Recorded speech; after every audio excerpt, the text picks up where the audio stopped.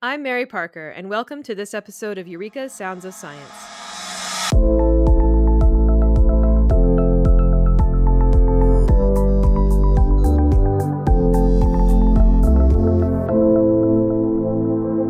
Today I am joined by two innovators who are working in the same issue from different angles: how to design and manufacture drugs quickly, easily, and most importantly, safely.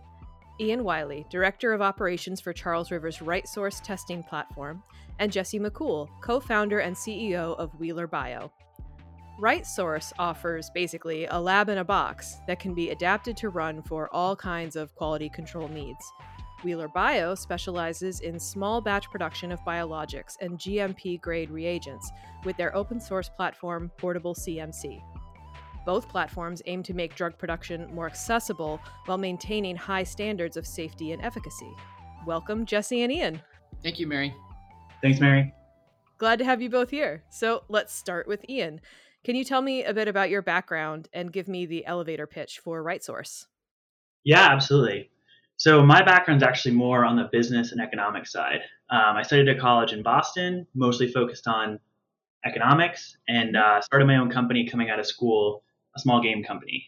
Since then, I actually landed at Charles River, working on our mergers and acquisitions team, then in our safety assessment business. And that's been for about the past 5 years, and then moved into Biologics 2 years ago to start off RightSource. Now, the easiest way to explain what RightSource is that it's Charles River biologics testing, outsourced, but at your doorstep. So we take everything that you typically find at one of our outsourced labs and bring it right next to the manufacturing floor for our clients. So what this does is it basically allows the client to have the best of both worlds from both an in-sourced and outsourced perspective. They get everything they would get if they sent their sample out, the depth of scientific experience, the existing SOPs, quality system methods on site they would have gotten outsourced, while having the dedicated team as if they'd hired their own QC lab. That makes sense. So you're basically packaging up Charles River employees and equipment and dropping them off at a client's location. Yes, exactly. And the biggest piece I think that differentiates us is that it includes the quality component, where it really allows the client to focus on their manufacturing piece and know that the quality control is taken care of. You know, if for some reason something did go wrong, Charles River is the one on the hook, not them. And that just provides that reassurance of really putting ourselves out there and putting our name on the line to show that we're willing to commit to this. Same question for Jesse. How did you get involved in the industry, and what is Wyllie about in a nutshell? Okay, thanks, Mary. I've gotten involved 20 years ago, essentially. I'm a scientist by training. I did my PhD in microbiology at the University of Massachusetts, and then went on to a postdoc at Dartmouth, and then from there jumped into industry.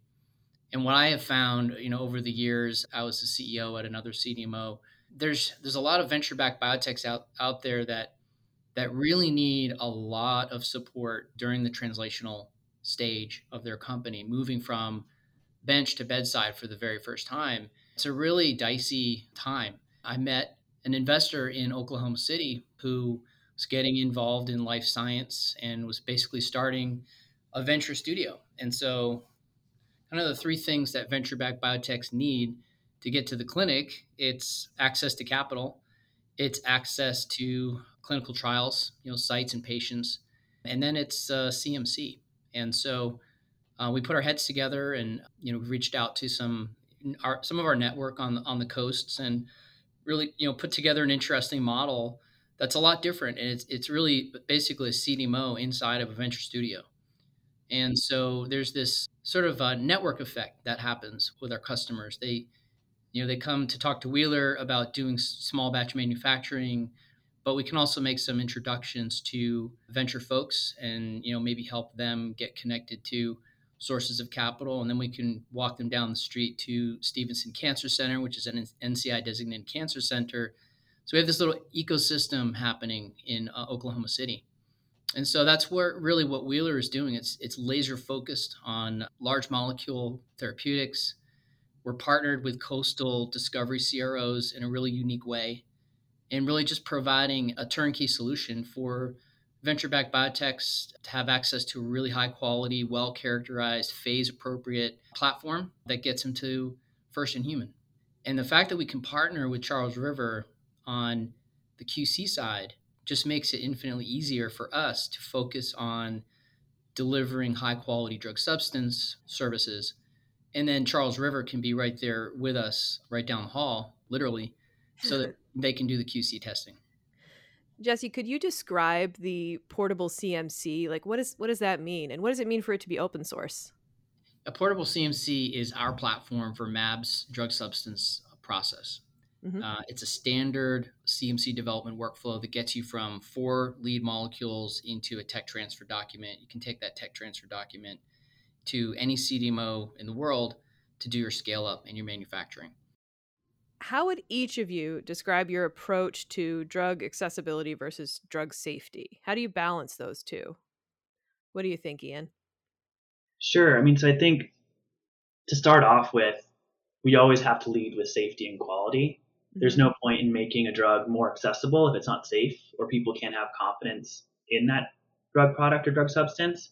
Like our whole model, right, is creating a scalable model that we can replicate over and over again, which does make it more accessible. So we have the weight of Charles River quality behind us and the expertise that entails to be able to design these programs, but by being able to replicate it multiple times. So obviously we have the lab at Wyllie, we have another lab going in London, and we have some other labs in the pipeline. All of those labs utilizing the same scalable platform allows that cost to be spread out over multiple groups. So every time we spend investing into that model, making it safer by building in more quality by design, more tech infrastructure that makes mistakes less possible to happen, right? All of that builds in the quality, which then builds in the safety of that potential drug product, drug substance. But by doing it in a scalable way, that drives accessibility. Yeah. What do you think, Jesse? How does Wyllie Bio balance accessibility and safety for drug manufacturing? So safety is definitely top of mind. Quality is a given these days. CDMOs have to deliver quality product. We've intentionally designed our facility, our operations, our quality system to be phase appropriate for early clinical phase. But phase appropriate it's what's appropriate, what is reasonable, what's feasible for the manufacture of drug substance and products for the use in human clinical trials at each phase of clinical development. And so we are intentionally focused on serving the needs of venture-backed biotechs. Therefore, we're not offering commercial manufacturing capabilities or costs to these customers. We're giving them an option and access to something that's very appropriate for what they need just to get to first in human. Somewhat recently, there was a news story about contaminated eye drops harming patients. As of this recording, we don't really know details, but Ian, can you tell me how stories like this reaffirm the importance of quality control? Yeah, absolutely. So with quality control, it's one of those things that can be very easy for us to take for granted, especially because, biomanufacturing has been around for a fair amount of time now. So we've got pretty good processes in place. And thankfully, these types of things happen more rarely than they might have used to. But when stuff like this does happen, it brings back to the forefront why we do this, right? On the off chance that something were to get contaminated, we'd be there to catch it. And it kind of goes back to your earlier question around accessibility. We do want to keep getting drugs out to patients more cheaply so they can afford it, so they can get the life-saving treatments that they've been looking for and the reason that everyone's here developing them in the first place. But like we said earlier, we don't want to do that at the risk of patient safety. And, I think a lot of people, speaking for myself especially, like you go into a pharmacy, whether it's just like a sterile product like an eye drop, or you go to the pharmacy counter to pick up a prescription, we just assume that that's going to be safe, that when we put that into our body, nothing bad is going to happen outside of maybe some side effects that are listed or the intended effect. So again, oftentimes you're proving a negative that nothing bad happened, but it can be something that's easy to take for granted because over and over again, you're proving a negative that didn't happen. Yeah, that's a good point. Jesse, one of the things you brought up when we were talking earlier was the importance of geographic flexibility in manufacturing. And, we want treatments to be available to patients everywhere, even if local infrastructure is underdeveloped. So can you talk about how Wheeler can approach this issue? Yeah, I mean, in the short term, we're starting up a new business, Mm-hmm. and there's in the United States, it's fairly easy to contract with a manufacturer, in any zip code. Mm-hmm. It's a little bit early for me to sort of comment too much on plans in the future, but the spirit of portable CMC actually refers a little bit to our desire to democratize access to manufacturing technology. We are intentionally leaving portable CMC as a transparent, process. So when customers come to Wheeler, they actually get access to all of their batch records, all of the data that has factored into the bioprocess models. This is important for their IND filings, for Mm-hmm. talking to the FDA and presenting sort of the cell line history, the process history, why certain process parameter ranges are set with a certain range. What's the data that sort of backs that up? In essence, like all of that is open source, and our desire is to deploy portable CMC to multiple locations. And so we are in discussions with other partners, even in different countries, Mm-hmm. about finding ways to tech transfer our platform. I love that. I love that approach to science as, a collaborative process beyond, economic considerations. Mhm. So, and I also make sense that you'd want to really fine tune small batch processes because there are, as we Charles River know very well, there's a lot of rare and orphan diseases out there that don't affect, millions of people, but would greatly improve the lives of, thousands and hundreds of thousands of people when you add up all the rare diseases together. So I really like that approach. Yeah, that's right. I think one of the benefits of democratizing access to standard, well characterized platform processes is it eventually, if more companies do this, you're essentially lowering the cost of developing drugs early on. Hmm. Generally, it's a 2 to 3 year process going from your lead molecule to your first in human trial. But of course, as I mentioned before, there's fundraising, there's tech Hmm. transfers, multiple vendors are involved. There's not really at that translational stage, there's not really one way to do it. Furthermore, there's just not a lot of information available about your molecule at that point in time. So developing sort of some specifications for early phase programs is very, very challenging. So the sooner you can get into the manufacturing process, really, the better it is for everybody. What has the pandemic taught each of you about the importance of flexibility in the supply chain? Or are there any other lessons from the pandemic that you want to talk about? I think that the biggest lesson learned from pandemic is that the FDA, the regulatory agency, as long as the science is there, they are open to alternative approaches that are, again, phase appropriate. I go Hmm. back to that term. FDA is very much in favor of a risk-based approach for development of pharmaceuticals, but it really, the onus is on the sponsor, the onus is on the manufacturer to bring that data and connect the dots for the FDA. The FDA is very, very open, and other Hmm. regulatory agencies as well, to new concepts. The agency is continuously publishing Hmm. guidance documents and getting feedback, and change is slow, relatively speaking, which is not surprising when we're talking about protecting the health and safety of patients. Hmm. It's not that surprising, but I think there was this inflection point post pandemic that there are new possibilities that might be more accelerated now, and Yeah. a more positioned, I guess, better positioned for being more broadly adopted. Yeah, definitely. What do you think, Ian? Sure. I mean, I think we could probably have multiple podcasts on Yeah. pandemic, but I do think one thing actually reminds me of a dinner conversation I had with Jesse and one of our colleagues one night was around focus. So I think when Hmm. the pandemic hit, everyone's priorities aligned. It was Hmm. very clear what needed to happen. Maybe it wasn't clear how we were going to get there, but it was very clear what had to happen. And that level of focus, along with what Jesse was talking about with the FDA being open to doing things as long as the data was there and the science was there, allowed us to move so quickly. And I think we'll never have the level of focus and priority we did with the pandemic, and that's probably a good thing. But I do think it speaks to our business models, both of ours, that are around focus. I mean, Jesse is laser focused on the translational gap there, on that manufacturing process, whereas my team's laser focused on the quality control and how we make it more scalable. I think my team's probably sick of hearing me say it when every time we bring up a new piece of instrumentation, a new piece of data, a new method or SOP is, can we make it so that it is simpler? Can we make it so that when we add the 10th site, that it'll be easy to add that site? So we're always thinking about that with that focus, and that's allowing us to be good at what we're doing and eventually to move faster.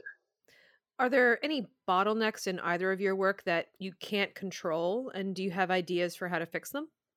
I can take that one to start, I guess. So for me, one of the things that we're thinking about a lot right now is especially around computer system validation and automation. As we become more and more automated, there's more and more computer systems, there's more and more updates, things are running much more without input from a human. And there's a lot of power in that, but there's also a lot that needs to be managed and controlled and set up properly. Yeah, it's funny you should say that. I do have a friend who doesn't trust robots at all. And Mm-hmm. so I don't think she would want everything to be automated in the future, but she doesn't work in pharma, so she probably doesn't need to worry Well, about it. it's interesting that you mentioned that, right? Because we deal with this all the time on change management, and that there are groups that don't trust them as much. But the whole point of the computer system validation is to provide for that trust, is to literally test the system, challenge the system, see if it can hold up to things going wrong, and what does it do? Does it handle it properly? Does it flag it and challenge it? And a really well validated process is very, very good. It's just making sure that that happens and that you have the resources in place to be able to do that. That's excellent. That's very logical. I'm going to argue back with her on that one. Thank you for that argument point. How about you, Jesse? What do you think? What are some bottlenecks? There's three bottlenecks. That one is data management. Two is supply chain and making sure we have raw materials in place at the time we are starting a manufacturing run. And the third is analytical capacity, being able to plan for testing capacity, testing resources. So I'll start with the last one. The last one we've solved with partnering with Charles River and implementing RightSource on premises. Being able to have a QC testing partner that's focused on QC, focused on solving for demand planning specifically just for QC, we simply have to project our needs to Charles River, and then they adjust the headcount, the resource planning. And so, to some extent, I mean, the Charles River RightSource is solving probably our biggest bottleneck. Analytical is generally the biggest bottleneck in manufacturing. It just takes a long time to test and release data. Going backwards from there, supply chain, since we're focused on MABs, we essentially take the same 60, 70 raw materials, convert them into drug substance. We can stage for our demand by having on-hand inventory of all of those raw materials and consumables at point of use. The first thing I mentioned, data. I saw a talk last fall, Michelle Lee from the U.S. Patent Trade Office, also at Amazon Web Services, stated that companies use about 10% of their data in a useful way.